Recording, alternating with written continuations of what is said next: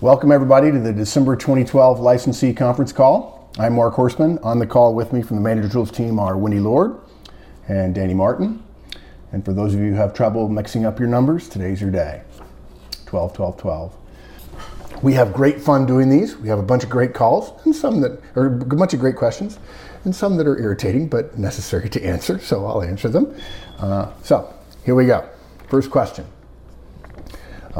How do you know when it's time to leave a job? I have to say this is a tough question. It's a very tough question for us because it's hard for us to know without knowing you personally well. We don't know how you, the questioner, would define your phrases such as more challenging or tightening or hard part. Now look guys, you have to be aware that the market has been not great for the last 4 years. And it's not unusual if you're at lower levels to not feel that in a company that had been doing well. That company may in fact have gone through the first 18 months to 2 years of a downturn reasonably well. And you may be in an industry that lags the broader market. Other industries lead the market and tend to crash sooner rather than later, and then generally rebound sooner rather than later. Some industries are market leaders and some are laggards. Neither is good or bad. It just affects when the tightening affects your particular company or your particular industry. Some companies in some industries don't tend to get hit as hard because they're better managed. Some companies that are less well managed tend to get hurt early and often and stay in the depths longer. That's just a function of divergence of human capital, one supposes. And in this case, it would be helpful for us to know your precise role and your industry and your company for those reasons, even if we wouldn't necessarily publish that.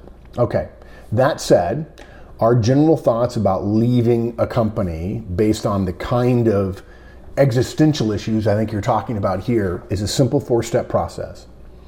Get your resume ready, do a search, compare your options, those are the 3 leaving steps, and the one staying step, which happens at the same time as all of those, because you don't know what you're going to do until you compare your options, is to deliver results. Okay. Here's the big issue here, and I love this question, even though it's a tough one. The problem with these situations, in my experience, and Wendy and I have talked about this many times, is that we make a false comparison. We compare our old job from a couple of years ago, the one that we used to like, the one that we used to be committed to, the one we used to be passionate about, to our now job, which worries us and makes us wonder about our future and wonder about our opportunities and wonder about our relationships with our bosses that seem to be strained, and may just be because your bosses still think you're wonderful, but they're busy bailing on a ship that's struggling a little bit. But the fact is, all careers have ups and downs. In fact, guys, I have to tell you something. Some companies, I do it, have a history of looking at people's resumes to see if someone has been through a downturn, a market downturn, while staying with the same employer. The idea is that the person who always leaves when the going gets hard, in other words, and by the way, I'm not saying you're in this situation at all, questioner, but the person who always leaves when the going gets hard is going to do the same thing in his next role. And that's something that would tend to demote that person in terms of my level of interest. And I'm not saying you should stay to the bitter end. There is a time to leave, and that's hard to say. It depends on the individual person. So the comparison of old job to now job is a bad one, but it's for many people who aren't current in the marketplace, it's the one they have to make. The comparison we ought to be making is your present role to other present roles that are available to you now. Now you might say, well, I don't know what those are. Exactly right. So it's too early for you to be thinking about leaving because you don't have anything to go to. There's no place to leave to unless you're willing to take a job that anybody could take, and generally we don't assume that's the case. And so knowing what is available to you now is going to depend upon your search. Okay? That said, if you've been questioning your role and your commitment to it for some time, if you're working for a fairly insightful boss, it wouldn't surprise us if your focus on results has wavered a little bit because you're thinking about other things as opposed to delivering results while you're at work. We're not saying you're wrong. We're saying it tends to be a blind spot, a scotoma for people, that when they start questioning, they don't realize that their performance tends to plateau. So look, the underlying rule, really the first rule in this, even though we list it last, is make sure you deliver your results as you start considering your real options, the actual options that exist in the marketplace. Okay, so that happens constantly throughout the time you're where you are. And based on your question, you used to feel good about your role. Okay, the second thing you do is get your resume ready. Hopefully, we have plenty of guidance on that. And get the resume workbook. I think it's $25, $29, something like that. It's very worth it. The third thing to do is to do a search. Okay, find out what your marketability is. Consider yourself as being open to opportunities. And in the last question, I think of this licensee call, we have somebody ask that. I'll list some of those things. Although we have podcasts about searches and marketability and how to network and how to build your network and so on. But then what you do is as your search progresses and you get a sense of the market and how you fit into it, and whether there are opportunities equivalent to or better than yours, while considering your goodwill, which I'll come back to in a second, then you can see what you want to do. So really, the answer to your question is start looking. Be open to opportunities and figure out what kind of marketability you have. Now is the time to do it because you're not going to be good right away when you start and the market's going to improve in the next year or two. And then you'll be able to compare apples to apples. A real job, what would be close to an opportunity, an offer, versus the job you already have. And if you go out there and you try to find something that would be interesting and that would be comparable and you can't find it, it's silly to think I want to leave, unless you're willing to consider, again, virtually any job. Okay? So that's what we recommend to do. I just want to make a mention about goodwill. When we talk about goodwill in a job search, what we mean is you have an ability at the company you're at to get things done that you will not have when you go to a new company. You won't have the relationships. You won't know who to call in finance. You won't know who to call in IT. You won't have a friend in the chairman's office or whatever it is. All that goodwill is lost. That goodwill is grease that makes your job easier. If you think your job now is an 80 on a 100 scale and you're going to a job that you think of as an 80 on the 100 scale, you are making a false comparison because that other job is probably a 70 on the 100 scale because you are probably worth 10 points of goodwill in the job you have because things are easier. When you enter the company, you discover it's not as easy to get things done here. That's right, because you don't have relationships built up. So don't hesitate, don't fail to include goodwill in your search parameters. Okay, next question, number 2. What's more of Mike's backstory? Okay, well, just so you know, I drafted an answer, sent it to Mike, and Mike edited it for me. This is the first time we've ever done that in nearly 8 years of this company and probably 10 years of working together. So here we go. So Mike and I went to the military academy together, graduated in 1982. No Navy jokes, please. We knew each other there a little bit, though there's only 800 people in the class, so everybody knows everybody, at least in our class we did. We were stationed together in Hawaii as Army officers for 3 years in the same unit. We became close friends then. I got out before he did. Mike got out of the Army by reconnecting with me, and I helped him get hired by Mobil Oil in an IT role. Okay. He later moved to MCI in the Northern Virginia area, and he became an executive there. I consulted to him when he was an executive, and we agreed that we wanted to work together in the management and leadership space. Mike left there when his pension was ruined by the disastrous takeover by the still jailed Bernie Ebbers, and of course you probably know them as WorldCom. While he was at what became WorldCom, Mike became disenchanted with the direction of the company and he couldn't give 100% and realized if he couldn't give 100%, he needed to find a place in the world where he could. It wasn't fair to the company and it surely wasn't fair to him to remain. Well, at the time, he'd always wanted to be a business owner. There's an enormous difference between being a business owner and a business leader and executive. And he was approached by a friend of his to own a significant portion of an Italian restaurant chain to serve as a CFO. He had no intent at the time to become a lifelong restaurateur when he left MCI, but he thought it'd be fun to help out and figure out what his next step was and perhaps build up a fairly significant equity stake. During the time he was doing that, iPods were invented. And if you don't know the story, it was Mike's idea that Manager Tools concepts, basically the things I had been teaching with my consulting firm for years, would best be shared through podcasts. And I'll tell you guys, he was right. Over and over and over again, when Mike and I have thought about things, he's been right more often than I have about some of the things we've done, big picture steps regarding the company. And basically, when he said podcast, I said, sure, I'll do it. And then I asked him, what's a podcast? It was funny. I didn't have an iPod at the time. And so he decided, well, we can afford it for a little while. And that was his next step. And what he'll tell you is that's his last step. And it certainly is my last step. Mike's career principles are pretty straightforward, guys. He's easy to know relative to this. And he'll tell you, that, and luckily, he and I feel the same way about this. When he's followed these principles, he's been successful and happy. And when he hasn't, bad things happen. Although he's never been fired. And I think he wants to rub that in that I have.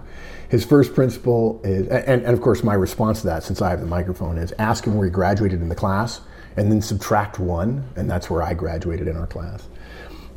So first, love what you do. That's his first principle. If you don't love it, go find something you do love. Find something where work doesn't seem like work, but it rather seems like a calling. Too many hours are spent at work to not love what you do, and Mike and I love what we're doing here. That we've never wavered in thinking this is the greatest role, job, opportunity we've ever had, and I've had nothing but great jobs in my life. Secondly, serve other people, whether it be customers, associates, teammates, your boss, whatever. Deliver values to others in greater proportion than what you get paid, and you will be rewarded significantly. And if you serve yourself first, you end up last in line. His third point is work for a great boss, or he politely puts in, or with a great partner from whom you can learn. If you don't know Mike is the CEO of the company, I'm not. Your boss doesn't have to be easy or non-demanding, but rather truly interested in making you better and in your success, even if she is demanding and unbending. And Mike has told the story many times with one of his bosses, Louise Charles, who really made him enormously better. Most of any pain Mike's had in his professional career has been from violation of the simple rule about working for a great boss. I remember when he worked for a guy named Mike Callahan at MCI, same thing, great boss, and I knew it because Mike talked about him. And Mike looks back at his professional history, says the only time he's been unhappy is when he violated one of those 3 rules, and he's never been unhappy when he's followed them. So there you go, Mike's written his first podcast. Number 3, what is the status of the Effective Manager book? Written and unpublished. Our firm, Manager Tools, is not ready for the potential growth our book, my book, might cause. Next year, faithful friends. And Wendy, who chooses the questions. I hate these questions. Number 4, but it's easy. It saves us a bunch of time. Number 4. By the way, I think we only have 16 questions. Apparently people assumed that since we ran out of space last time, I think we got much more than 20 questions last time. I think people got disenchanted.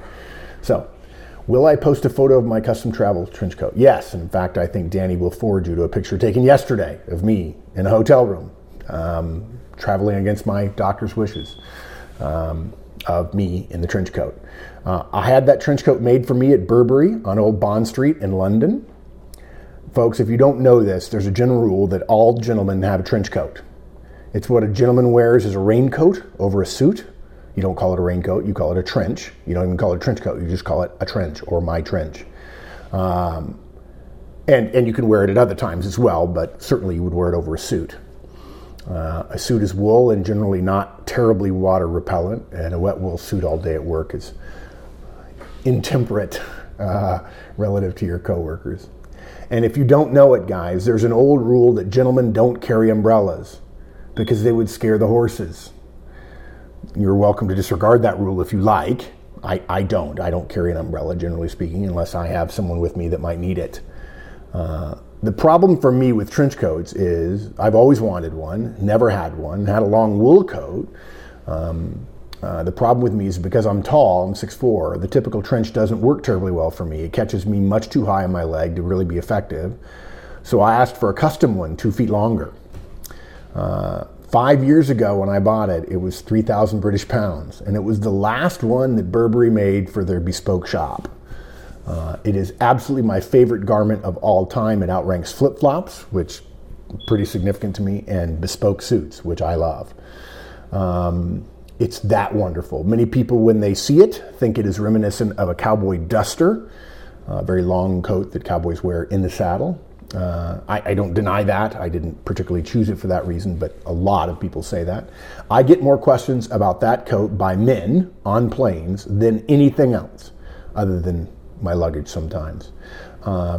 They want to know where I got it, and how is it so long? And I tell them it's custom.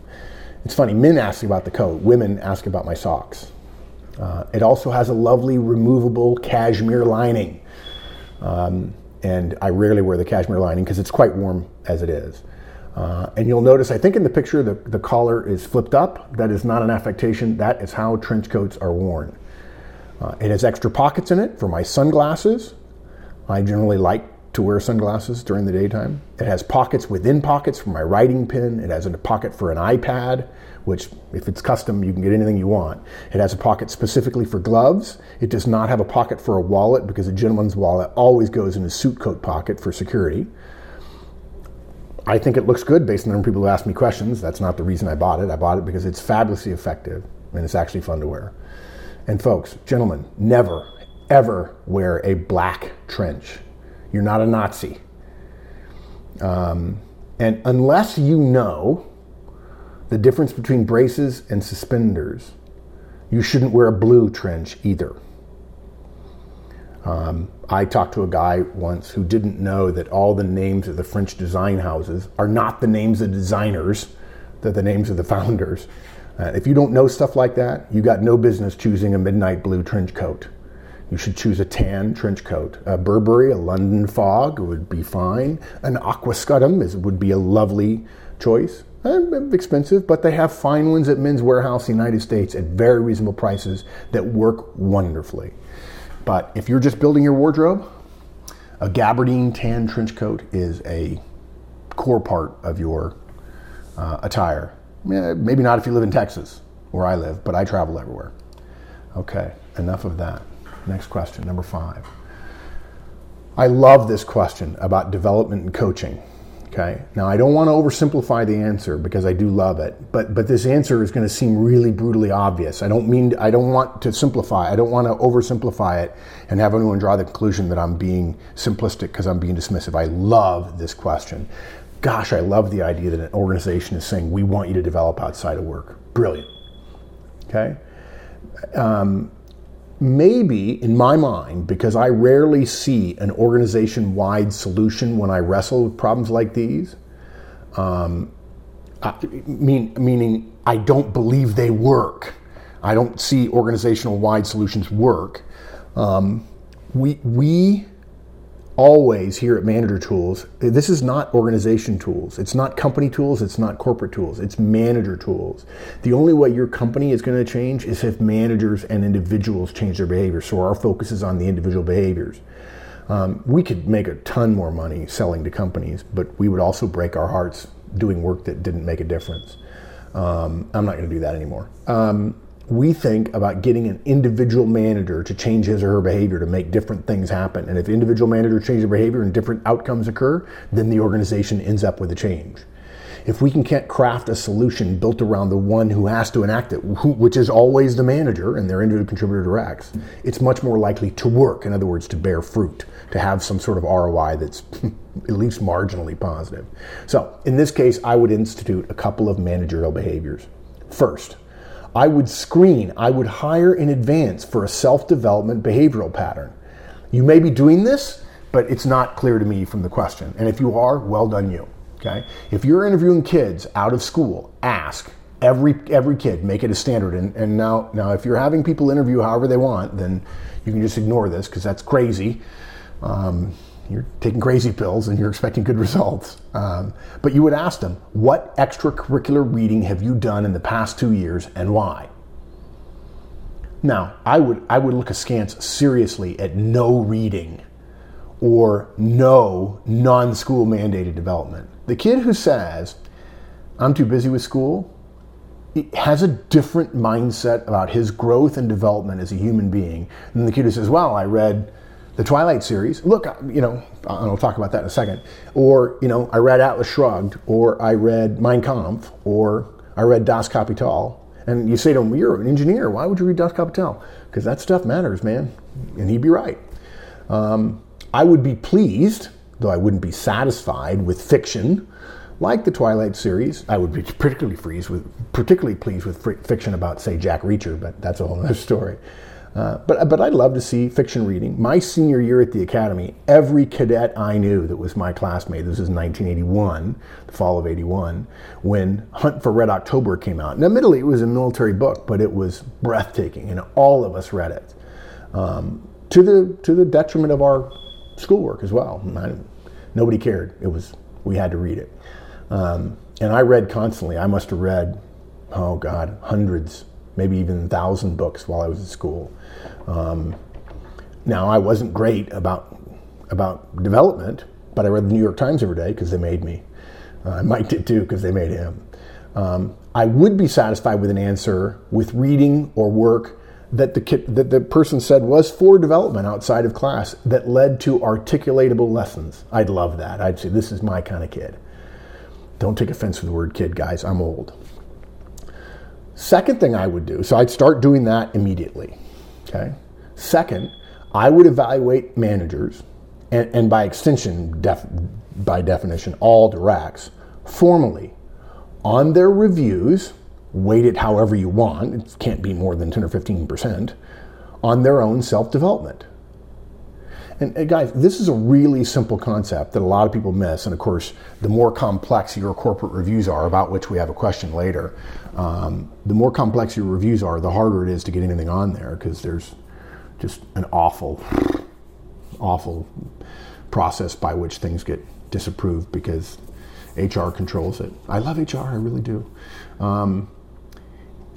If you look at something, if you really believe something is important, you ought to evaluate people on it. If you look at something and you tell yourself it's really important, that you believe it's a lever that ought to be making a difference in the firm, and then you can't justify putting it on a resume because there are too many, on a review because there are too many other things on there, then it really isn't that important. But if it is, then evaluate managers on what their directs learned on their own, and evaluate everyone on what they self-developed at.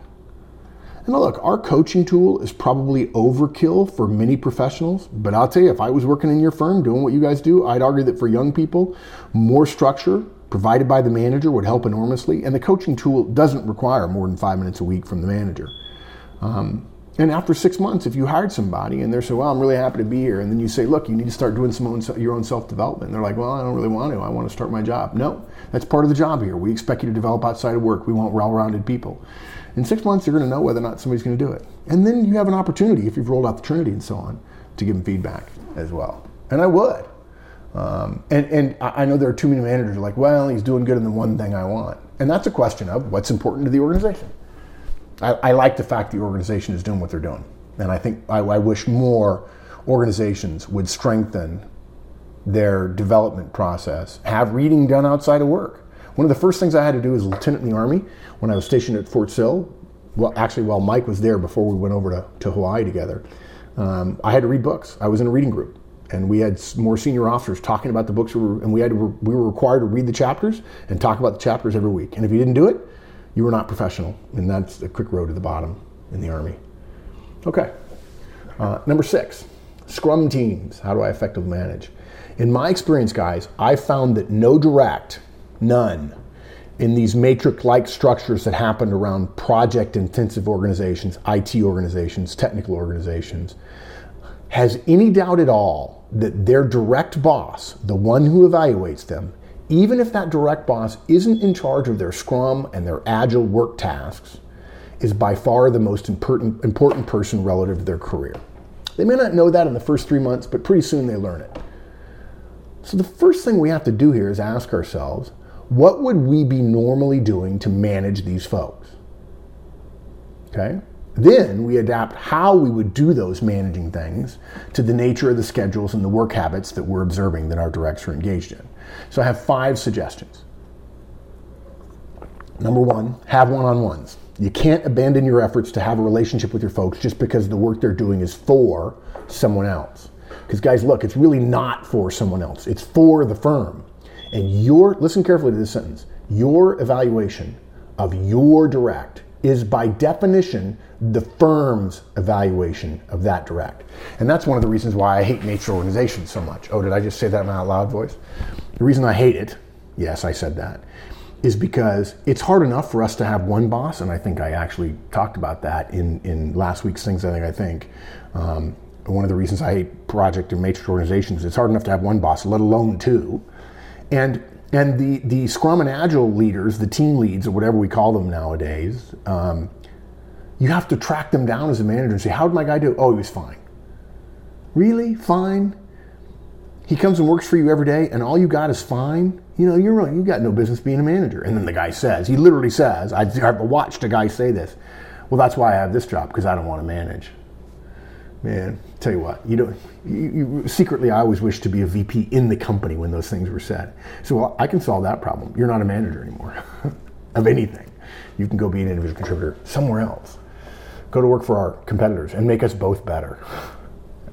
Number 2, ask more questions. A lot of your directs aren't coming to you for answers because they're not working on work for you. And those questions and answers would be giving you insight into their work skills and their weaknesses and their successes and their challenges.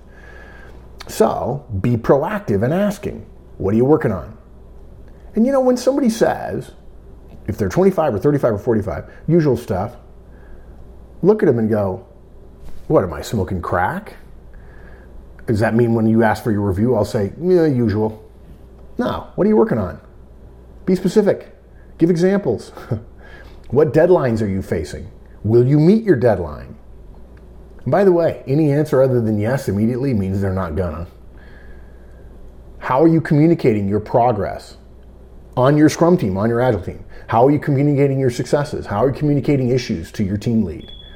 Walk me through each of the relationships you have with the people on your team. And guys, technical people give this short shrift, and then they seem astounded when their lack of relationships hurt their career because their team lead says, he does his work, but nobody likes him. And the guy is saying, I thought I was supposed to deliver results. Well, no, you gotta have results and relationships both. Number 3, ask for reporting. Expect that you will be copied on emails of non-trivial significance that are related to the work they do. Explain that if they want your help with things, and they will periodically, you're going to need them to provide you the raw material in order to do what you need to do for them. Tell them to expect a monthly review of their work quality and timeliness and their relationships. Number 4, talk more frequently about quarterly goals and annual goals and development opportunities. Matrix organizations tear people away from the boss that would be reminding them of this, and then they don't do it, and then they cry, and they wonder why they can't get a big bonus. It's because they didn't achieve 30% of the bonus's weight, which is doing their developmental goals, meeting their developmental goals. Okay? You need to talk more frequently about it in order to have them keep them in mind so they don't try to cram a year's worth of work into the last quarter, which is literally the joke that is true. You know, in all humor, there's truth. And in quarter 3, it's like, oh, I haven't done anything. Yeah, well, I thought you were an adult. Now, look, guys, number 5. Yeah, I know. Some of you are going, gosh, that's intrusive. Particularly to those people who, quote, don't want or need to be managed, boss. I really don't want to be managed. What they say is, I don't need to be managed. What they're saying is, I don't want to be managed. Well, tough shit, okay? The world's a tough place, and I'm your boss, and I'm going to manage you. Because at the end of the year, I have to feel ethically good about the review I give you, and that requires me being more hands-on than most managers. Somebody recently just sent me a thing about how micromanagement is okay, and then what he described as micromanagement, I would describe as a fairly light touch.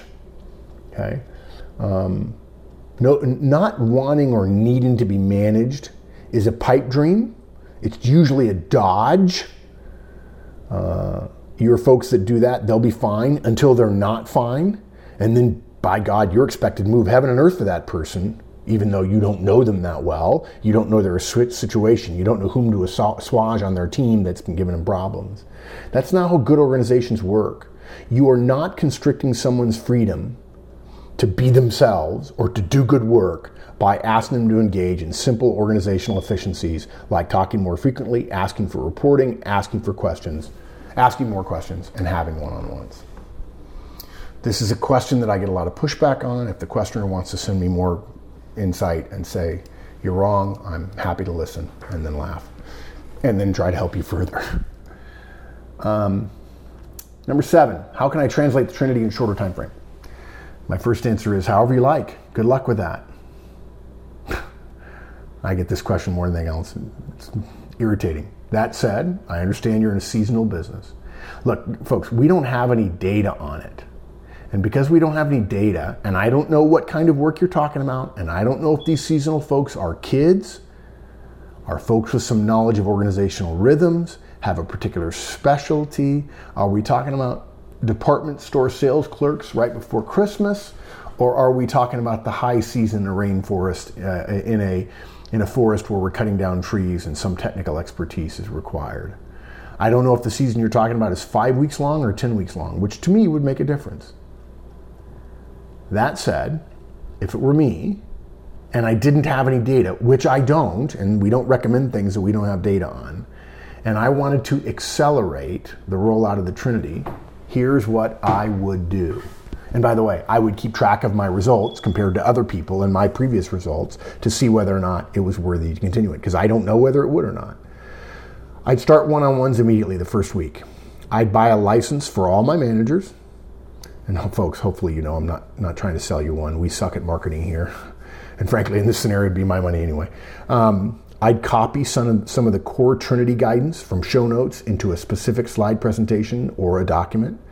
I'd have a special orientation for my seasonal workers where I talked about the people, the work, and the way we do things here at our company, Acme Corporation. In that last part, when I talked about the way we do things, I'd tell them about one-on-ones. I talked to a manager recently and said, Mark, I don't know what to do. I have a young kid that just started, and I said I'll be meeting with him every week. And the kid immediately raised his hand and said, can I get out of that? And he said, I didn't know what to say. I said, what did you say? He said, well, we'll talk later. I said, you should have said, yeah. And the kid said, I'd like out of it. He said, and then you would have said, there's the door.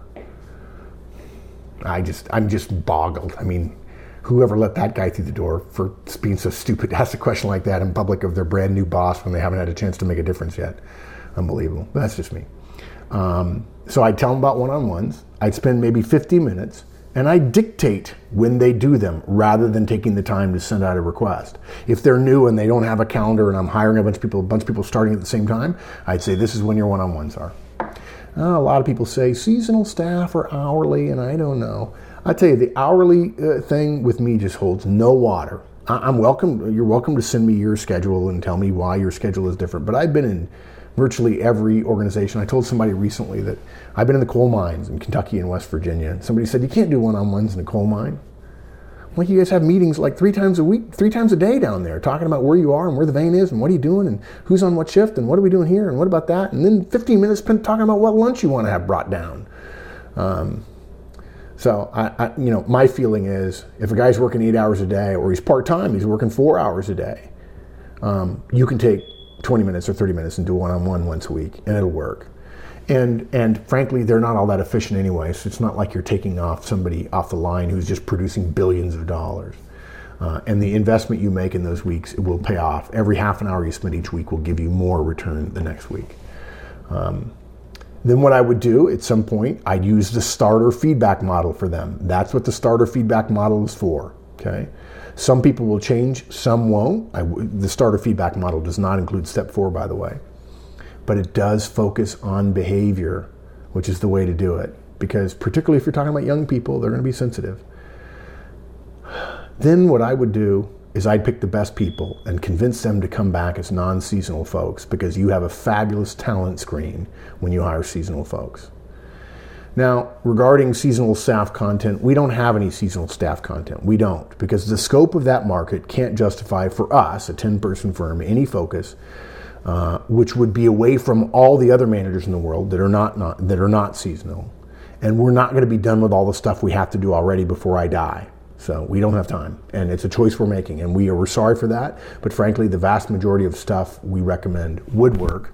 And this is probably the only modification that I would recommend in the interest of time. Next question, number 8, certified trainer. Good question. We have talked about this process or this offering many times in the past. Mike and I have talked about it, and it's in our future, there's no question. But then so is the book, and has been for a while. Guys, we suffer from really caring about what we do, and we have decided that the great companies of the world, we want to be one of those, and we're willing to wait 100 years to do it. I think Google is a really awesome company. I think Apple is really great. But in the history of the world, no offense, Procter & Gamble and GE and Siemens, and for even some people who don't like to hear things like banks, like Royal Bank of Scotland or Goldman Sachs, they're better. And I think Google will make a bigger difference in the world. I mean, it certainly has in my life, in Goldman Sachs, even though I've worked at Goldman Sachs. But we want to be here for a long, long, long, long time, because there are going to be a lot of managers here for a long, long, long, long time. So it's in our future. Mike and I have always seen this as being more important once the book comes out. That's really a system-wide response, if you will.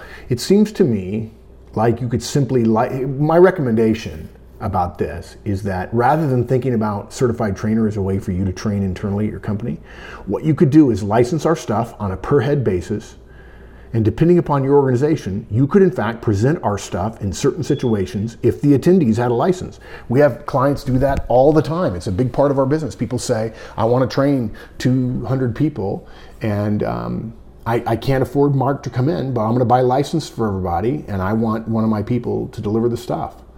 And it's actually usually simpler than most people think. Now, you might think, wow, there's a loophole there. He's saying that I could potentially present his stuff to people if I buy licenses for them. Yeah, you could. But you remember, you better be good if you're going to present my life's work. I'm just saying. Okay, next. Number 9. How much effectiveness does a team lose working remotely? A crap load, a ton, unless the manager is really, really good.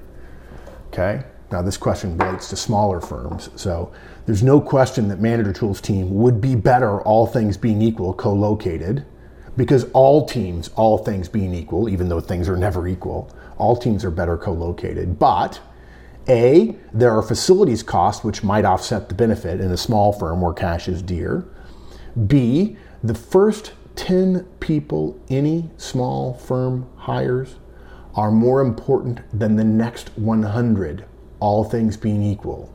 And to confine those first 10 people to a location-specific area is, in my opinion, risky. I would rather think of the area as broad as possible and get the 10 best people I can, which is what we're doing at Manager Tools. Okay? And C, at Manager Tools, we're better than any other team that I know of, just because we're geniuses, because we're really good managers. You can't work here if I don't believe you'd be a really, really good manager, because otherwise the company can't grow. So we're okay being not co-located because we screen for management abilities, period. So the question is, choose. You can build a great team virtually and manage as if your life depended upon it, because you're going to have to, okay? I mean, look, Danny works for me, and I won't see her again for 3 months. Okay? Or if you're not sure you're that good as a manager, and most managers are not because co-location is easier, co-locate until you're good enough a manager that you can start managing people at a distance. Hope that helps. Okay. Number 10. Ooh, I love this question. Nobody asked me this question. This question, what are the key, I'm going to read the question because it's so beautiful. What are the key elements of a performance review system? This is the question we want. We never get it, except tonight. And the reason we want it is because if I tell you the key elements, you can then put those key elements into any damn form you want and it will work. And so, I'm going to say the key elements slowly, and I'm going to say them twice. Because I'm not going to explain them. I'm simply going to tell you, I'm going to answer your question, and I'm going to allow you to put them together. And here they are.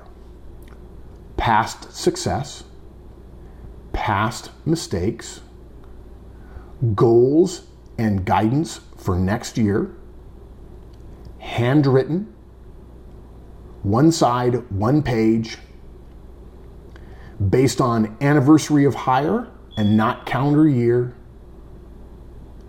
No quantification in the form of numerical rankings of skills.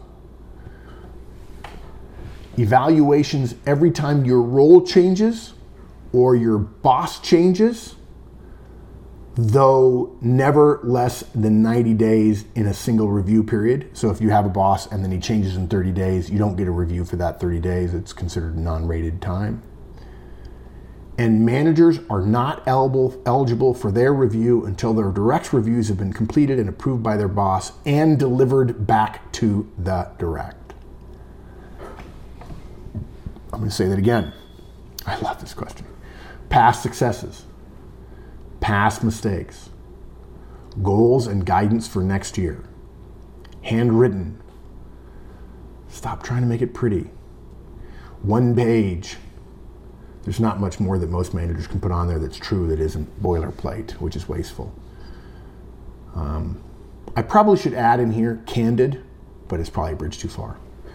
But if you have 1 page and you do this other stuff, it's unlikely you'll get lack of candor. Based on anniversary of hire and not calendar year. No quantification in the form of numerical rankings of skills. What a joke. Everybody always gets 5s. Evaluations every time your role changes or your boss changes, but you can never have a review that's official that you have less than 90 days in role or boss. And managers aren't eligible for review until the directs reviews have been completed, approved by their boss, and delivered.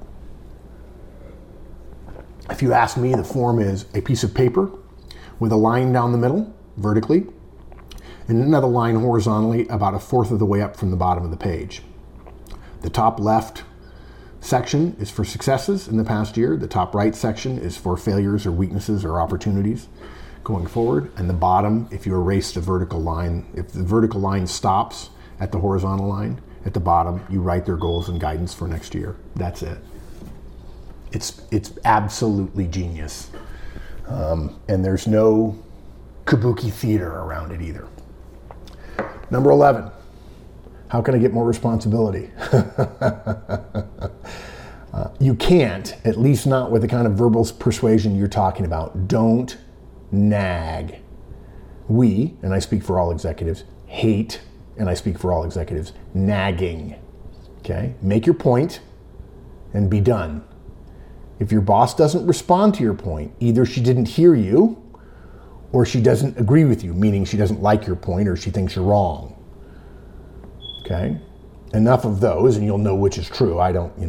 If it's the former, your boss doesn't respond and she didn't hear you, leave. And if it's the latter, reassess. Maybe you're wrong. And you know what? If you and your boss disagree on something, your boss is going to win usually. Excuse me. Deliver more results on your core responsibilities is the big part of the answer. And when I say more results, I mean results beyond what may be on your brief. The smaller part, and perhaps more valuable to your situation, is to deliver on things not in your job description that you believe are necessary for future growth or capability growth. Maybe it's cost reduction, even though you don't have to do that. Maybe it's new product development. Maybe it's reorging your team, even though your boss hasn't said you have to do it. It's literally creating new work that will deliver more value for the organization now or in the future. Maybe it's changing whom you hire. Maybe it's getting your own folks promoted, which is, of course, a great opportunity to improve the performance of the people, improve the caliber of the people you had by hiring differently. But too many managers think doing what they're supposed to do is enough. I did my job. I did all of it. Why can't I get promoted? Because, look, if you're at a big company, I read somewhere that Walmart, to grow 10%, had to add a General Electric to the company next year. I mean, what a joke. It's like, that's impossible, right? No, it's not. That's what the CEO's job is. And you can't just say we're going to sell more of the existing widgets. You have to come up with new widgets and new markets and new techniques and so on. Innovation in your results is a way to grow your future responsibilities. And that means expanding your thinking about your role. And questioner, if you want to tell me what your role is in more detail and understand the industry and what you're, in specifics, and then you want some suggestions, send me an email. Number 12, how does Mark recommend implementing the DISC? Okay. I wouldn't clutter up the DISC with the Trinity or the Trinity with the DISC. Okay. One of the weaknesses we all have is the belief that once we know something, other people know it or will learn it in much less time than we did, because we already know it and it seems so obvious, right? It's so clear on the maps and so clear in the mind. It's so obvious to us now. I was reading the Harvard Business Review recently, and there was a fascinating article where they did a test about people's beliefs about what they could teach other people. And there was a situation where they did a test and they told everybody, okay, I want you to, we're going to give you a song, a popular song. And they gave the example of Happy Birthday, Happy Birthday to you. And I think that's the first I just sang. And they were told they would tap out the rhythm of the song, and the person across from them, they would test whether or not they could tap it out in a way that the other person would know what the rhythm was. And they asked the people to predict the likelihood that they could get the rhythm across so the person would guess correctly. The person knowing that they were choosing a popular or well-known song. And the typical average answer from the person who was going to tap was, I think 50% of the people will be able to hear the song that I'm tapping out. Because it's so obvious when you're tapping out a song what you're tapping out. And in fact, the result was 2% of people figured it out, and many of them admitted later it was a good guess. And they just thought about random songs and said, oh, it's that one, because now I can tell when I put that song with that thing. It wasn't the tapping that convinced them, it was their guess of popular songs. So if you then introduce multiple change priorities all at once, it's really hard, even for the best leaders I know. So don't do it. I think, therefore, I put the Trinity first for two reasons. One, you work in an organization, and no matter how touchy-feely you want to be, and I'm not saying touchy-feely is good or bad, okay? No matter how close to your people you want to be, no matter how important relationships are to you, the first relationship always between you and your directs is the power relationship, which derives from your role as their manager. It's not the most valuable role or relationship. It's not the most leverageable, but role power is the most prevalent and unchanging part of your relationship and communications with your directs. And whether you have good or bad communication with any or all of them, you're always going to be their boss. Okay? You wear a sign. The sign says, watch out, I'm your boss. I could fire you.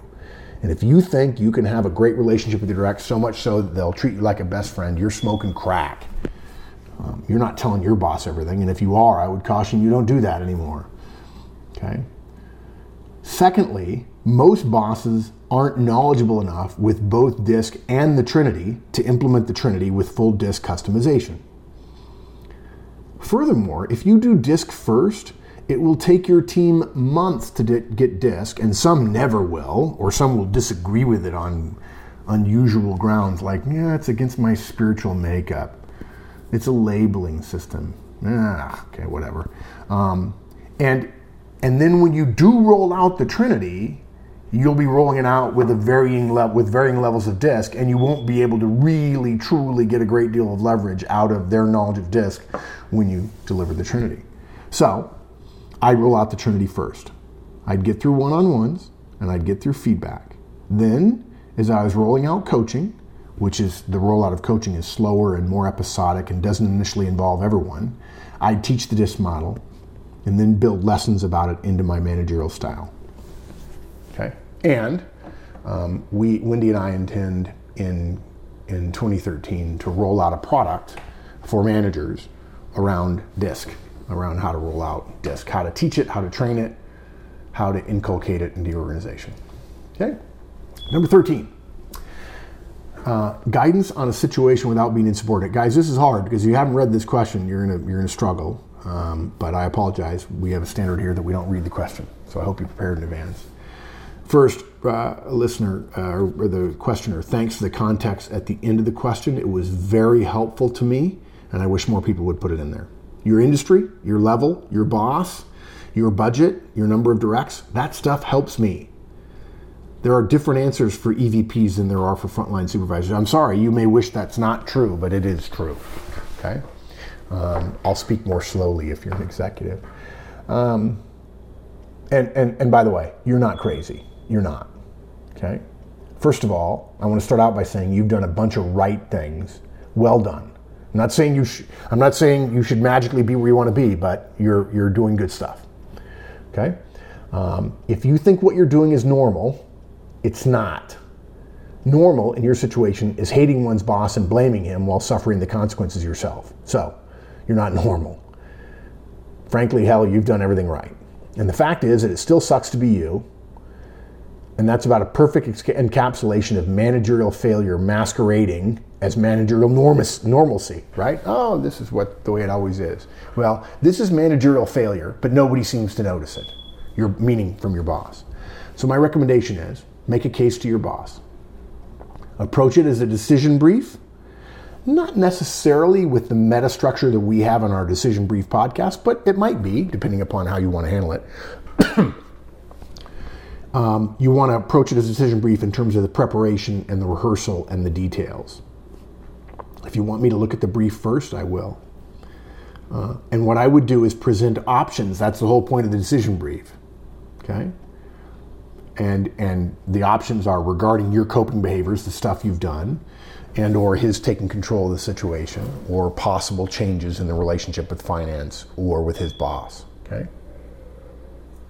I've never seen a carefully prepared, analytical, low-key, non-emotional, unwhiny, unpersonal, unselfish decision brief received as an insubordinate act. Now look, I don't know your boss. We're very careful about making recommendations about directs behaviors with their bosses.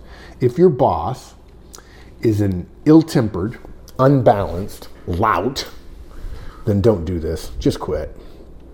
But I get the impression he's not, even though you wish he'd behave differently, and you should let that go. If you get some traction, I bet you he'll use your deck with his boss. Now, clever me, if it were me in your situation, knowing when my boss was talking to his boss after I briefed him, I would contrive to be in my skip boss's office shortly after that to see if I could spy my deck on my boss's desk. Not that I would recommend you try to be that clever, but I would. I don't know that I'd ever tell my skip bosses that was my deck. I've seen a lot of my decks used by a lot of other people in my life. That's why manager tools exist. And if I were your cube mate, and a peer of yours or a friend of yours, but I wasn't a direct of your boss, and I knew what I know now, I'd be wanting you to prove to me with specific sites, specific instances, the bit about your boss losing favor with his boss. I hate it, no offense. I hate it when people tell me, I think my boss is losing favor with his boss.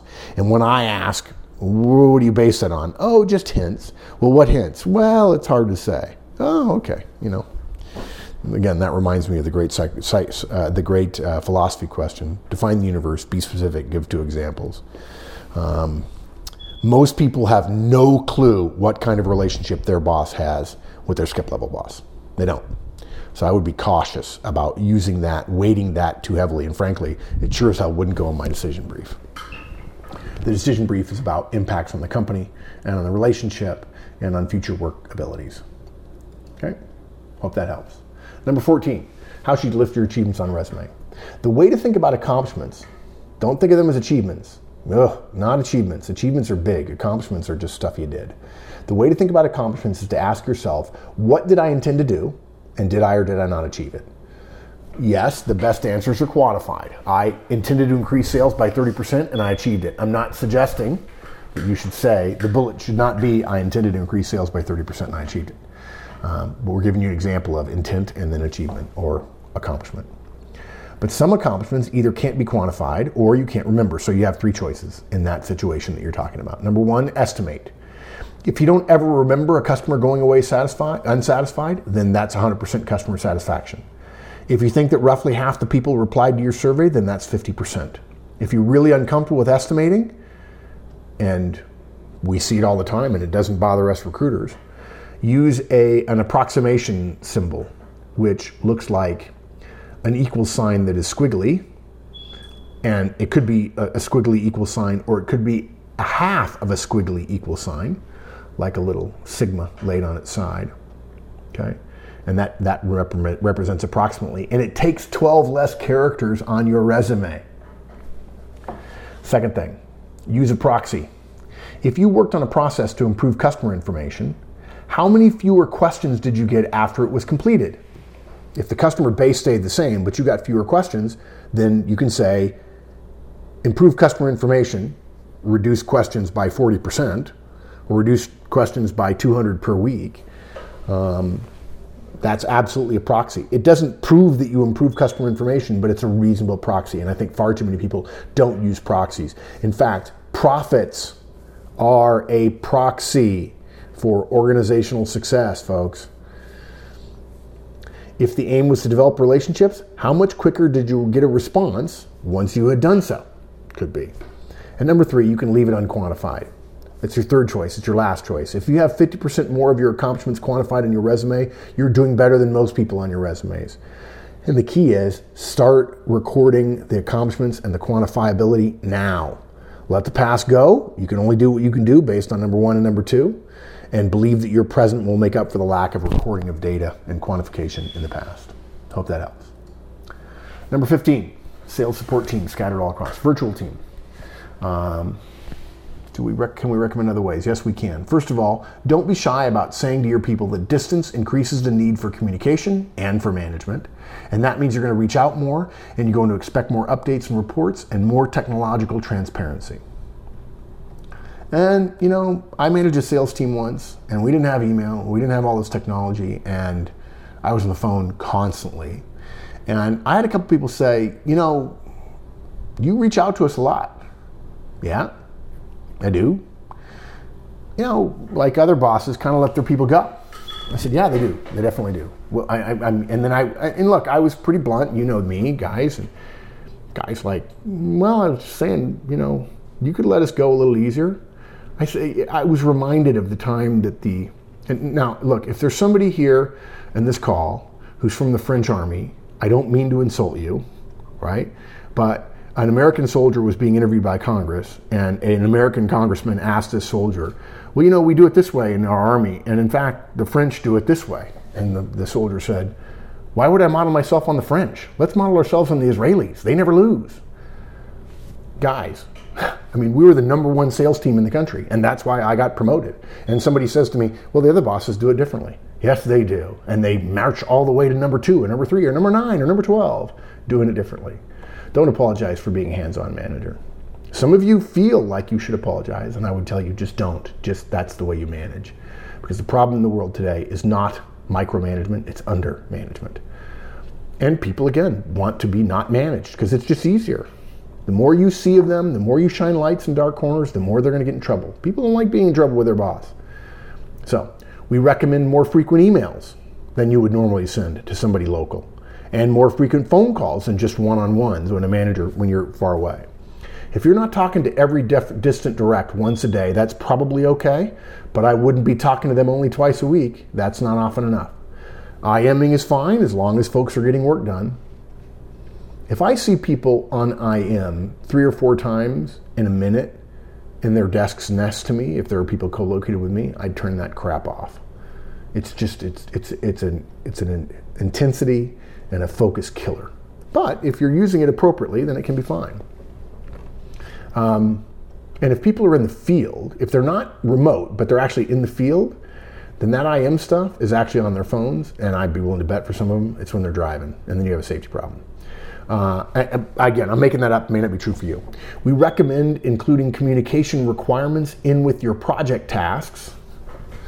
In other words, make sure when you assign a task, you assign reporting of the status of the task as well. Never assign work without assigning the reporting of the work as part of the task itself. We have a cast about that. And think about, in the RACI matrix, responsibility, accountability, consulting, and informing, which is about projects and keeping people on track and informed and so on. And we have a cast about it. Think about the consulting and informing parts of the RACI matrix. I tell my folks I expected weekly performance reports, slimmed down to be administratively non-burdensome for them. An internal web posting could be good, and an email with a standard format could be good. Updating their project status more frequently than co-located teams do, more frequently than other non-co-located teams do, because you want more insight. You want to know how things are going. Projects always have a lot of energy in the beginning, and they fail not at the end, but when people report that they're failing, which happens to be at the end, but they were actually failing in the first few weeks. I recommend video calls, the kind where you can have multiple faces. I've not tried them. I've done a couple of times, but that's not enough data for me to recommend them. But try it and see if the kinks are out of the technology enough the way Skype is today versus in the beginning of Skype, which I wouldn't get on because people are like, oh, it's free. Yeah, but it sucks. I preferred landlines back then. And everybody laughed at me, oh, you're a Luddite. No, I'm interested in quality of communication. Okay. We should probably at Manager Tools try one of the Google Hangouts or one of the other things. Having been on Cisco telepresence, it's really hard to motivate myself to do a multiple face video call without Cisco telepresence, which is like being surrounded by avatars, real life avatars of people. It's fabulous. I'd also institute standardized document sharing rules where you as a manager can see any work that anyone is doing at any time. Don't let them hide stuff on laptops and say, oh, my laptop's not connected to the network, and so therefore you can't see it. Dropbox is a great way to do that. I know there are some IT security people who say Dropbox is crazy, but there are other solutions as well. I'd also probably start being very jealous of my own budget and finding ways to bring everybody together once a year or more if you can. We do this at Manager Tools. We love it. And in fact, having said that I'm not scheduled to see Danny in 3 months makes me think, crap, we need to do something about that. Okay. I'm not sure, you asked me in here about keeping everybody engaged. I'm not sure I'd shoot for engagement. That's one of those words I don't like, along with empowered and culture and collaborate. It sounds good. HR uses those a lot because they have a lot of syllables. I love it when people use the word utilize because they just think more syllables are better than the word use. I'd love to have 2 paragraphs from someone with specifics about what the differences are between an engaged and a, quote, non-engaged workforce. Of course, the moment they wrote down 2 paragraphs of what the differences are, that would be the answer to the problem as well, because then you would know what behaviors to look for. What I would do, not shoot for engagement, I'd shoot for results. And if I wasn't getting them, I'd analyze what behaviors I thought were missing, and I'd give feedback about improving in those areas. That's what I'd do. Number 16, last one. More examples of what it looks and sounds like to be open to other career opportunities. I don't think anything you do in pursuit of a robust external network could be constituted as disrespectful to your employer, short of bad-mouthing them, which would exclude you from most other people's networks anyway, or illicitly sharing corporate secrets. I'm going to put that differently. There is nothing about getting to know other people and talking to them about their jobs and their companies and their opportunities that is in any way today unprofessional or unbecoming in any way, shape, or form. The idea in the modern world is ludicrous. I'm going to go out on a limb here, and I don't mean to be rude, but I'm going to tell you what I tell my friends, which is what I talked about this week in Things I Think. You are laboring under a false idea that a robust external network in which you talk about other opportunities is somehow bad. It was 50 years ago, it was bad. Today, it's normal. Companies have stopped managing your career. They expect you to manage your career on your own.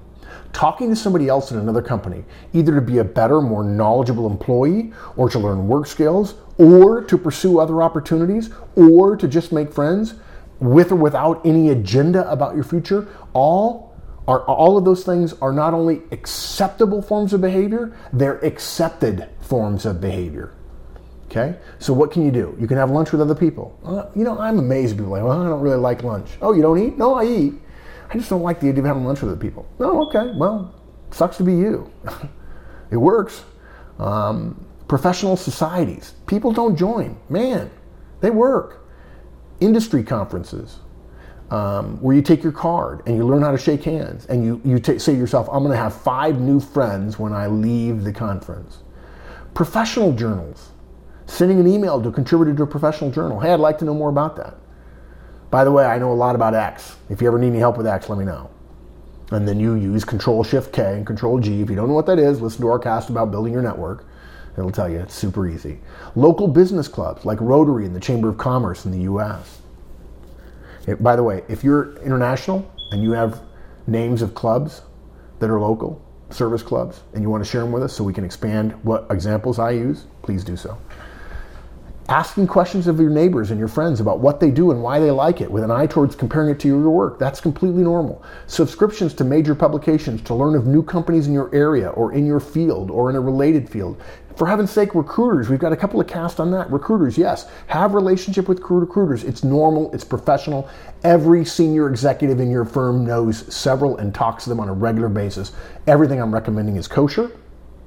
Not doing these things is dumb. And that's it. Wendy, we've got some emails, right? Okay. What are your thoughts on giving holiday gifts to your supervisor and or your subordinates? Oh God. I got to tell you, today I sent out a things I think, and in it there was a section where one of the items said I was talking to a pretty senior executive or pretty senior manager, and this situation occurred.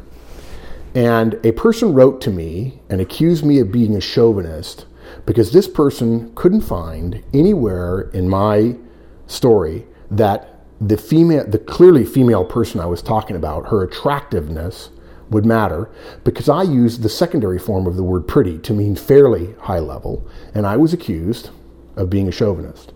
I would be worried today in a large company that a holiday gift, if you chose the wrong wrapping paper, would be perceived as a Christmas gift and maybe insulting to someone's non-Christian religion.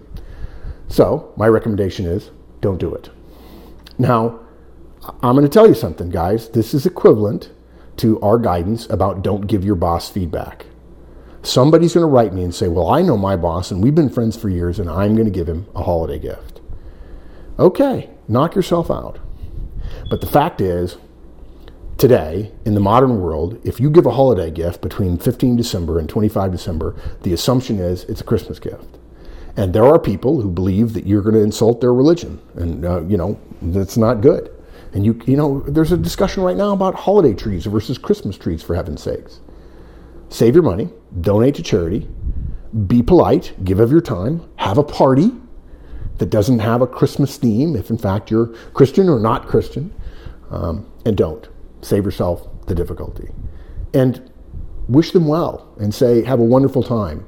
Please say hello to your wife, say hello to your husband, give your kids a hug for me. I look forward to seeing them sometime soon. That's what you do. And I hate giving that answer, but that's what I would tell my friends, because there are landmines out there and you just shouldn't save your money. God, I'm going to get emails about being Scrooge. Oh well, I don't care. I'm right. Okay. When former directs who are now working for your peers make negative comments about how their current boss, your peer, run their department, should you A, shut down the conversation and tell them to speak with your boss, B, talk to your peer, or C, try to help the former direct navigate their new role? And this person goes on to say, not talking about illegal or unethical behavior, simply bad managing from the perspective of the direct. The answer is A, shut down the conversation, tell them to speak with the boss. Now, I wouldn't not pay attention if Wendy and I are bosses and Danny used to work for me and now she works for Wendy, and Danny comes and runs her mouth about Wendy. First of all, Danny's too smart to do that. When Danny runs Wendy down, I would certainly pay attention and I would know that was what was being said about Wendy, but I would also say, dude, don't talk to me. I can't do anything. I'm not going to go talk to I wouldn't go talk to Wendy, period. I'm not going to do it. You need to talk to him. And if you don't have the stones to talk to your boss about this, don't think you're going to use my peer relationship with him or her in order to talk to him for you. Fix the problem. Don't come talk to me. And then when they say, oh, they're venting, so we'll let this be a lesson to you. You used to work for me. Would you have vented to me when you were a boss? No. Venting, not so good. Vent to your spouse. By the way, though, be careful. Don't vent to your spouse when you first get home, because all they'll do is hate your boss, and they'll take your side all the time, and then they'll say one day, go give your boss a piece of your mind. And you'll know then, at that time, that they're wrong, and then you'll realize you probably caused them to do that. So no, don't try to help your former navigate direct their new role. I mean, you could certainly say, I'm not suggesting you say good luck with that, but you could say, hey, look, I'm not the person to talk to.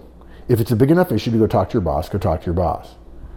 Other than that, deal with it. And I there are a lot of you who know when you call to complain to me, you send me an email about your boss, I say, deal with it. You can always quit. Probably not a popular answer, but the right one. Okay, I got an email. Pete, you're welcome. Here we go. What actions are best when my boss... It's always about bosses. What do we got? This is not direct tools. This is manager tools. I love it. What actions are best when my boss and his boss both think the MT methods take too much time? E.g., they think monthly one-on-ones are enough. Okay, now this is a good question. This is a really good question. First of all, they're your bosses, so you don't fall on your sword. Okay, don't do it. If you are given specific... Now look, I'm very comfortable saying this, and I don't even care if I know who your bosses are. If I found out they're doing this, I'd call them idiots, and I'd say, please, let me give you your money back. You can keep your subscription, but let me give you your money back, because I don't want your money. If your boss and his boss... It takes too, literally they're idiotic because we've got data. A half an hour a week is too much time. You mean, what is that? 24 hours a year, only a half of which, 12 hours a year, is spent listening to your directs. It's an hour a month listening to your directs, and it's too much. Yeah, whatever happened to the line in the corporate guidance thing about collaboration and up and down communication and, listening with two ears and talking with one mouth. But anyway, but look, if your boss puts pressure on you about one-on-ones, don't fall on your sword. First thing you do is defend it. Say, look, I really think this is working. I'm investing in the relationship. I don't know my people well enough. I'm trying to figure out their strengths and weaknesses. I'm trying to figure out who's good at what. I feel like we've got some weakness in the team, but I can't really see where it's coming from. I also really want to capitalize on my strong guys. And the more time I spend with them individually, the better. I feel like I'm spreading the field more. This is actually what I would say. And the more I know about my team, the more I'll get out of them. I found the bosses who know more about me get more out of me. I know that I need to communicate differently with Bob than with Terry. And I would pick two people on my team that are completely different. And I would say, the more I learn about Bob and Terry, the more I know that I have to tell Bob one thing this way and Terry one thing that way. And I can't do that just by guessing. I have to spend time listening to them and talking to them. Okay? So I would defend it. And then I would quietly keep doing it. If I got told again, and I got told with a little bit of a threat, a little bit of, by the way, I'm your boss kind of thing, I'd probably say, okay. And I go to once every 2 weeks. And I might stop calling them one-on-ones. Okay? When they ask me, am I doing one-on-ones anymore? I say, no, not. Now, some of you would say, well, that's unethical. No, it's not. I'm not doing one-on-ones anymore. I'm just meeting with my folks every other week. And in fact, I've modified the format a little bit because you were right. I can make it better. And I keep doing them. And now look, and guys, this is me, and this is why Manager Tools is not Mark Horstman's Home Run Hall of Fame.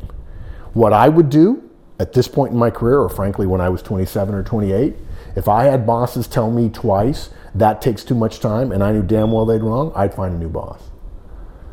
And that's part of the reason why I went to Procter & Gamble, because I knew that they didn't have any bosses like that because the caliber of people are better. And I knew it wouldn't hurt on my resume. I know that's probably not what a lot of you want to hear, but that's what I would do. And if they told me, you will stop, I probably would stop. If I was given a direct order to stop, I'd say, you're right, I'm sorry, I apologize, I'll stop doing them immediately. And I'd probably, if they thought monthly one-on-ones were enough, I'd probably do a monthly one-on-one. And I'd get my resume ready, and I'd deliver results, and I'd go out and do a search, and I'd find a better job, and then I'd buy their company 10 years later and say, now you work for me. That's just me. Okay. Would Mark suggest using the question, what extracurricular reading have you done in the last 2 years and why?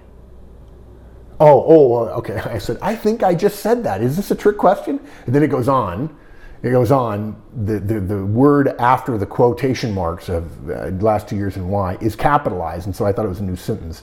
He says, okay, would Mark suggest using the question, what extracurricular reading have you done in the last 2 years and why, in interviews with people with more experience under their belt?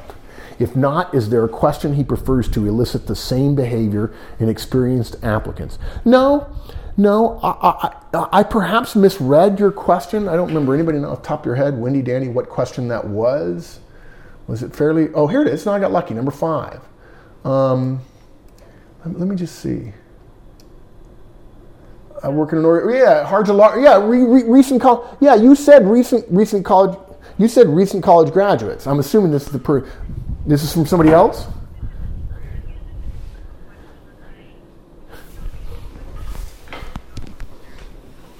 It depends entirely on whether or not I thought self-development was really important. Okay. You're asking me would I do it or would I suggest using it? I can't answer that because I don't know what you're screening for. It's rare that I find people who have achieved at high levels in the things that I'm looking for, largely people skills, that don't develop themselves. If you really have grown a lot, you're pushing the envelope because organizations have a natural inertia toward enthalpy, right? And they just, everything is slowing down. All things are decaying. And so somebody who continues to achieve at high levels is by definition probably a voracious learner and reader. And they're curious. It's almost, if I've had a really hard business trip, it's almost fun to sit next to an incurious person because they're not going to ask me any questions. And if I'm really tired, it's like, oh, good, an underperformer. They're not going to ask me any questions, or if they do, they're not going to be interesting. And I'll tell them that I sell insurance, and then they'll leave me alone. So I don't. It would depend on what you were screening for. But that said, if you feel like you want to know the well-roundedness of somebody and you can't tell it, I would not substitute this. If I only had an hour to interview them, this would not be in my first hour question. But if I had 6 or 7 hours, by definition, I would say 2 or 3 times. If I didn't want to ask this question, I would say 2 or 3 times I was reading X, or I was reading Y, I was reading Z. And I would look to see, whoever's not muted is making too much noise. I would look to see whether or not they picked up and said, oh, I was reading X, or I was reading Y, or I was reading Z. And I might say something like, have you ever read X? And see what they said. And if somebody says no to a popular book, in my case it would be Drucker. It might also be popular fiction, although it wouldn't be 50 Shades of Grey. And let me say something else. There's this real popular book out there, 50 Shades of Grey. You're nuts, folks, if you're telling professionals that you're reading those books. I got to tell you something. You're nuts. I had a friend show me that book. There are a lot of psychologists. These books are detrimental to women. They are not positive to women. And look, I haven't read the book, so don't. But I got to tell you something. Some male professional tell me, "Oh yeah, I'm reading 50 Shades of Grey." Man, you're asking for an HR investigation. Even though, of course, I just got accused of being chauvinist. The stupidest thing I ever heard in my life. So I might. And I'm certainly, if you feel strongly that kind of extracurricular, that kind of self-development is important, the simple fact is extracurricular reading is the lowest investment in self-development. Now, if somebody says, no, I'm not doing any extracurricular reading because I'm getting another master's, I'd be like, well, okay, that's fine. There's self-development. And if you want to tell me more about what you do and what you're looking for and the kind of people, I'll come up with a better question for you. And you can add it to your list of standardized questions, assuming you use our interview creation tool. And if you're not doing that, I don't know why you wouldn't be. Last question that I have so far. Wendy, is there any more after the management pitfalls one? We got 10 more minutes. We got 10 minutes. Send them along. What management pitfalls are more likely to be encountered by a software development manager? Well, that's easy. Managing software developers. That's the management pitfall. It's a good one, though. It's a really good question.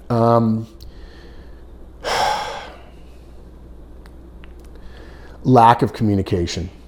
Lack of knowing your people, because your people are going to tend to be fairly reserved and are going to resist your questions. And software development has a little bit of cult of you have to leave me alone so I can stay in the zone for hours. Even though I'm not kidding, the last 2 times I walk through a software development cube or office area, 30 to 40% of the people who were in that area were playing computer games, and these were not computer game developer companies, and they were all taking breaks. I'm sorry, twice, 30 to 40%? No, that's not an issue. You're goofing off. Oh, it's too hard to code for 8 hours straight. Yeah, but it's always happening. And the other thing is lack of communication downward from your boss to the point where you're left being given stuff at the last minute. And I think I would encourage you to over-report to your boss and encourage as much communication as possible proactively. And if I can, I'll just ask the questioner, if you wouldn't mind. I think it's a brilliant question, and I don't have time to think it through and give you a 2 or 3 part answer. But I will tell you it's around communication, both up and down. And if you want that answered next time, we'll answer it next time. Okay. And I want to get to these other 2 if I can. But good question. Don't think that I'm shorting you. I can talk for half an hour and still not have cogent thoughts yet. Okay. Next question. How do you advise a young 30-year-old person to manage their career in an organization that doesn't do annual goals and annual performance appraisals? Well, okay. I don't know. This year, the president decided to stop doing annual performance appraisals. My career path may stagnate. That may or may not be true. I would advise the same thing that I advise to the person about, should I be looking if my job is suddenly stagnated? I do the 4-part thing. I deliver results. I would be willing to bet that somebody, depending upon, you didn't tell them how many people there are in the firm, but if it's a big firm, I suspect they're going to start them up again, but they're just redoing them. And the president had the ability to say, I want to stop. And frankly, most organizations would be better off if they did, and then just came up with a number for salary for next year, because that's all anybody hears in their reviews. But yeah, I would get my resume ready, I'd develop my network, and I'd see what was out there, and then I'd deliver results, and I'd pay attention to what opportunities existed there and here. And I wouldn't fall on my sword in an organization regarding its lack of annual performance appraisals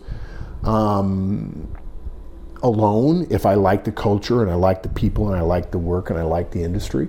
But it would certainly be something I would consider. I don't know enough about the culture and the boss to know whether or not it's a make or break deal, but I suspect it's not yet. Now, you say you're used to large organizations with job boards and so on. There's nothing wrong with saying I'd be better off at a larger organization. Nothing wrong with that.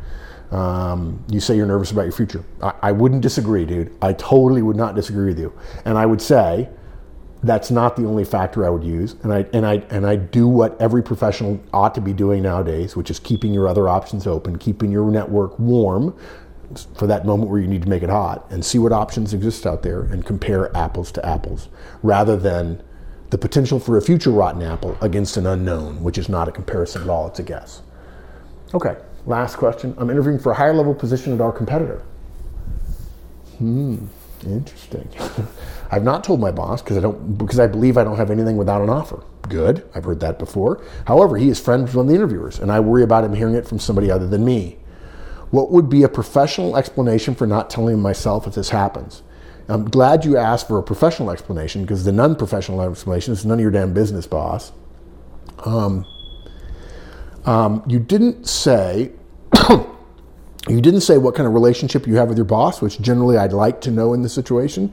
But I think the professional explanation is, look, it's part of you're not responsible for managing my career. I am. I'm always looking at opportunities. This happened gradually. The competitor asked. I'm behaving ethically. I'm certainly not sharing information. There's no requirement that I share.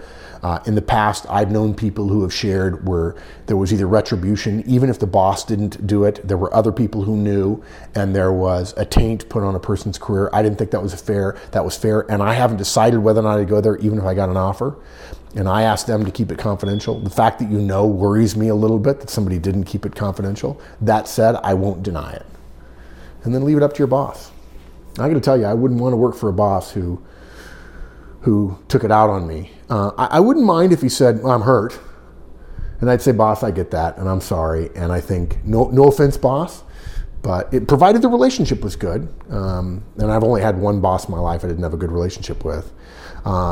provided the relationship was good, I said, you're right. And roles reversed, I'd feel the same way. And yet, roles reversed, you'd probably do the same thing and keep it quiet. That's a good question. We should have a podcast about it, about the actual wording. Because I've discovered over and over again that when I tell people generally what you want to do is X, the implementation of that sometimes is kind of clumsy, and clumsy can be perceived as misleading or duplicitous, and we don't want that. But it's fair that you have kept it quiet. You're doing the right thing. If your friend tells your boss, your friend is really not your friend. And if you find out after the fact, the boss says, "Oh, actually, Jared told me a month ago."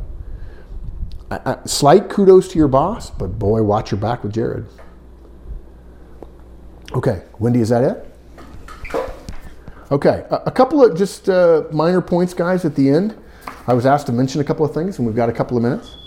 First of all, thanks as always. Thanks for being part of our community. We love what we do, and we're glad that there are people who are willing to listen. It's free. Not this call, but all the podcasts are free. We've just rolled out the Trinity Rollout email series. About 600 of you have signed up for it. We love that. We would love to hear whether you like it or don't like it. As a general rule, the first offering of anything is not going to be great. We're going to improve upon it, so don't hesitate to send us a note at customerservice@manager-tools.com, or if you know one of our email addresses and you want to talk to us privately, please send us an email and let us know. Good, bad, indifferent, whatever. We are definitely planning, Wendy and I think in the Q1 of next year, we'll be going and scrubbing it and tightening it up and make it better. And the more input we get, the better off we're going to be.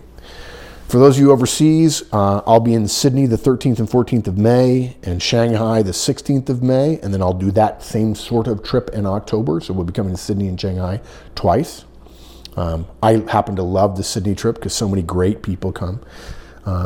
Is this one of those times, Wendy, that we chose to make it easy for Sydney people to be on this call? Or no? This is really more a U.S. call. Oh, it's lunchtime. Yeah, you're right, it is. I'm thinking London. Okay, good. Well, good. If we have any Aussies on here, oi, oi, oi. Okay, thanks. We have London, 28 and 29 January. Maggie told me to say we have a couple more slots still open, which is a little unusual at this point.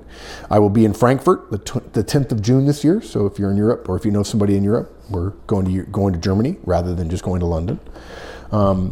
This is corny, but we have a screensaver now that's available on the website. I don't know where exactly. You could probably type in screensaver in the search. And it's available for download, and the screensaver is Horstman's Laws. And lastly, Wendy and I are in the process, I think Danny's helping as well, with our frequently asked questions. We have been woefully under supportive of you guys in terms of the most frequently asked questions given at Manager Tools. It's going to be a core part of the new website. And if you have frequently asked questions that you want to be included in the list, would you just send us a note and say, here are the questions I think that I answer from people all the time, or here are the questions I had when I was first starting.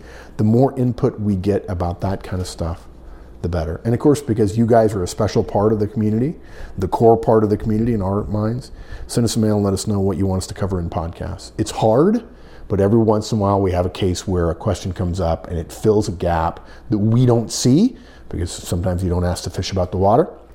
And if we can do it, if we can fit it into the rollout of podcasts, we will. And for those of you who are wondering, my knee is fine. Frustrating, but fine. I think that's it. Are we done, Wendy? Guys, everybody, God bless you in your travels over the holidays. Don't consider that a religious statement. And you're well. Let us know how you're doing. Let us know how we can help. It means a great deal to us that you care enough to listen to what we have to say, and it means a lot that what we have to say is making your lives better and the lives of your directs better. I wouldn't have it any other way. Take care. Good night.